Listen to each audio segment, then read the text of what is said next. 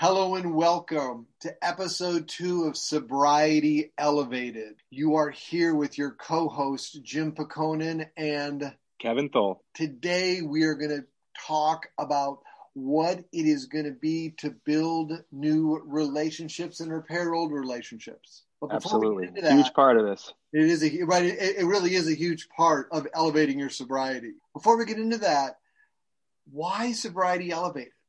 I want you to know that Sobriety Elevated is here to empower your recovery. If you are listening to this and you are in recovery, or you are seeking recovery, or you're thinking about recovery, we want you to begin to understand the incredible life that is here on the other side of your addiction. Absolutely. We want to show you how your addiction can be like the biggest weakness in your life and how you can use sobriety to be the biggest power in your life. So today we're going to get into building new relationships and repairing old relationships. It is probably one of the most critical things that people tend to struggle with when they first get sober and they get out of treatment. You got to repair some of those old ones. You got to build new. What do you think? Yeah, for me, 10 plus years of raging drug, alcohol, and gambling abuse and addiction, there were a lot of relationships that needed repair.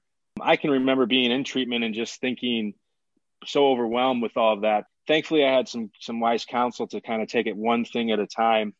In treatment, I actually built some new relationships there too that are still friends of mine today, which is really cool. But I think that one thing that I had to remember, and I have to remember still on a regular basis, is some of those relationships that I counted as so important weren't really that important. You know, their whole identity was in my addiction and in my abuse. And so I think that first thing I had to do was really look at each relationship and say, all right, is this something I want to repair or something that shouldn't be repaired? And as soon as I identified some of them, there's people I still haven't talked to. There's relationships that I've had completely end. Then there's other ones that I had to repair too. Right. Here's a question that I have is when you're having, let's say somebody out there is there maybe a month or two, or they're 6 months or under, and they're actually listening to this saying, how did he do that? Kevin, how did you actually look and like what was that process for you of evaluating those relationships? Yeah, well, I looked as did we have a relationship that didn't revolve around drug use or alcohol use or gambling? And for me, so that was a simple one. That if I didn't have another relationship with them, even though I thought they were really good friends of mine, what I found is there was a lot of using back and forth going on. They didn't need to be a part of my life. And I'm not to say that now at 2 years, there are people that were in that situation where I was like, no way. Now they're back in my life a little bit. And we're able to build a relationship. It's almost like a new relationship because our relationship before is over and dead. Right. So it just depends kind of where you're at. So things will progress and change. And there's more people that will be in my life maybe 10 years from now who I wouldn't have wanted in my life during early sobriety. So I think it's really to have wisdom. And for me, it was having people around me that had some more time than me and counsel from people that I could ask questions to that would help me. So basically, you selected the people that could assist you to strengthen your sobriety and have you be strong in your recovery.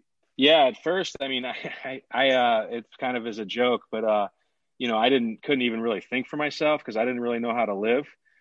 People were just put in my path that I picked for sure. I made a conscious effort to pick them and allow them to have access into my life and let them help me make decisions because I didn't have the best track record of making very good decisions for a long time.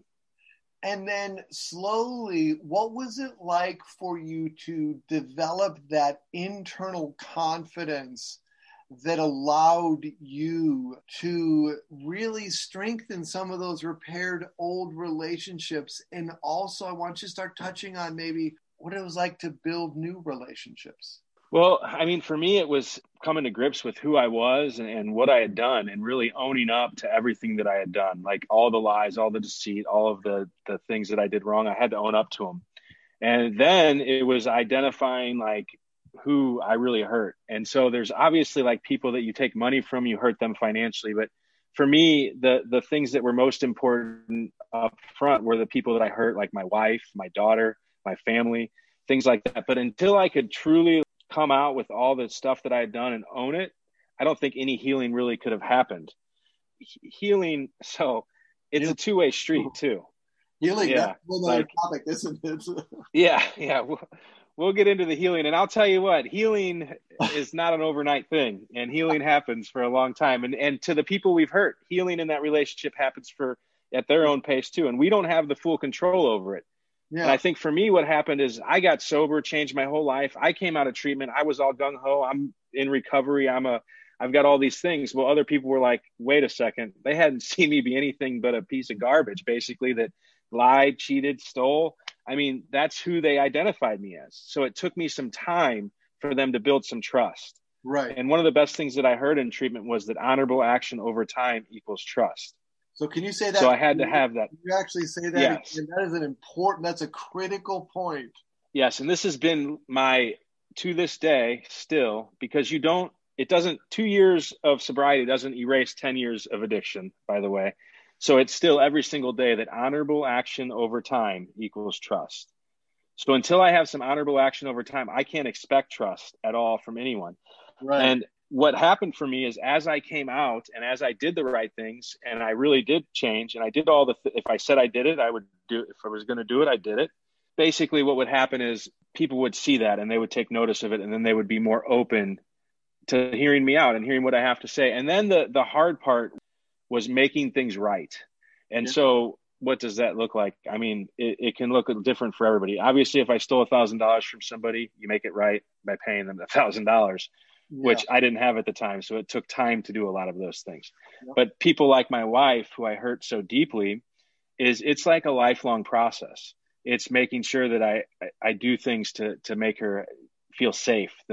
All the things that I took away from her, which was her safety and security, I do things now very intentionally to make her feel safe, feel secure. You just do things that are honorable. I mean, really, it's pretty simple. Yeah. And what I will say is, it was not like overnight. Like it was a process for people to see this over time. Well, this whole thing is a process, because one of the things that sobriety and recovery give you is it gives you the opportunity to redefine who you are. Actions always speak louder than words. When you go back to wherever you're from after recovery, there will be a huge draw back into this old way. Yet you get to choose. You get to, sometime every moment, every day, you get to choose who you are.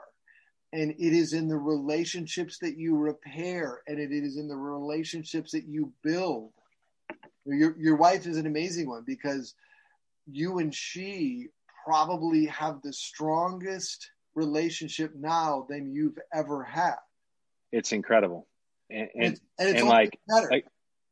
Exactly. It's getting better every single day. And the thing, again, is it's a two-way street. And so my wife was willing to work really hard to repair our relationship. Yeah. And I'm very thankful and very blessed for that, because a lot of people don't have that. There are some relationships in my life, a business associate that I had, that relationship, I've done everything that I can do, and I've owned everything that I've done, yet they still may reject that. Well, and they don't want to have the repair. Right. And allow them the time that they need to repair themselves, because as you have said, you've done everything within your power. Now it's up to them to choose. And I think it can be sometimes frustrating for us, people that are working really hard on our recovery and in our sobriety, to know that everybody heals and develops at different paces. And we can't expect everybody to be where we're at, especially if you go to treatment. I was in treatment for 90 days. I had 90 days of intense therapy, intense healing, intense growth, intense mind changing, mind shifting moments. And other people that were here didn't. Yeah, the experiential work. That experiential work is so critical in that early recovery process, because that's how we met. I do. Yeah, it is. Right. I do experiential work, and I also do one-on-one sessions. I have seen more people transform their life through a simple spiritual meditation. And it's almost so simple, it's difficult to explain, yet it shifts people so incredibly. Yeah. And so those are all new things. And to mirror the relationships, I never one time did any breath work or meditating or anything until I went to treatment, like nothing. Right. And all of a sudden I'm doing all these new things. So what recovery has done for me is all those new things, but the new relationships that I've been able to build too. Like for me, I go to different recovery meetings and stuff all over town, and they're all over. And when I'm out of town too, you go to them. There's people there that just like I never would have meditated until I went to treatment. If I never would have gotten into recovery, there's people that I meet and become friends with that I never would have met or become friends with before. Right. So those are new relationships that I've been able to build. And it's been incredible, because I'll tell you what, if people around you have fought the same battle you have, if you have that in common where you've both really struggled with something and you have some deep issues that have, caused the addiction or whatever it is, you have people that you can bond with. The bond between two people is way greater than the same job or having the same type of house or whatever, living in the same neighborhood. This type of thing is a bond that's even deeper. Right. And I want to touch on for a minute, in the space of building new relationships, I think you need to repair the old relationship that you have with yourself. And I think part of this is literally creating and empowering a new relationship with yourself and to yourself. Maybe talk a little bit about how, because for me, I think I do this all the time, usually, especially around the first of the year, I create a new relationship for myself. Yet in your recovery, what was it like to begin to build a new relationship with Kevin? Yeah, that's actually a really good question. And so trust is like a huge thing in relationships. And frankly, I didn't trust myself ever, because I just couldn't seem to do the right thing. As much as I would try and try and try, I couldn't. And until I got treatment and get better and healthier, I couldn't trust myself. But over time, just like it was with myself, whenever I became a man of my word to myself, and I started to treat myself with respect, and I started to take care of myself in many different ways, I started to trust myself, which then made me start to kind of like myself, and still in a humble way, but like I like who I am. And I realize I'm not this horrible person that I thought I was in the story I told myself in my head for years, that I was this horrible drug addict, piece of garbage, when I wasn't. That story is a lie. If you're listening and you have a story in your head that you are a piece of fecal matter, that is a lie. That the darkness inside of you, that is a lie that the addiction inside of you is telling you, and it is not correct. Absolutely. And that's where it's a whole new relationship with myself. One of the best, and it's kind of cheesy sounding, but one of the things that was real to me, and it was just a few months ago, I looked in the mirror and I just smiled and I was like, you know what? You're not so bad after all. Right? And it sounds so cheesy, but if you have, I think anybody out there that's listening to this struggle with addictions, like, I get it. People that haven't maybe don't, but yeah. I think when you can look in the mirror and just be like, you know what? Yeah, we're doing all right here. We're not perfect, but we're doing all right. Yeah. And you are doing all right.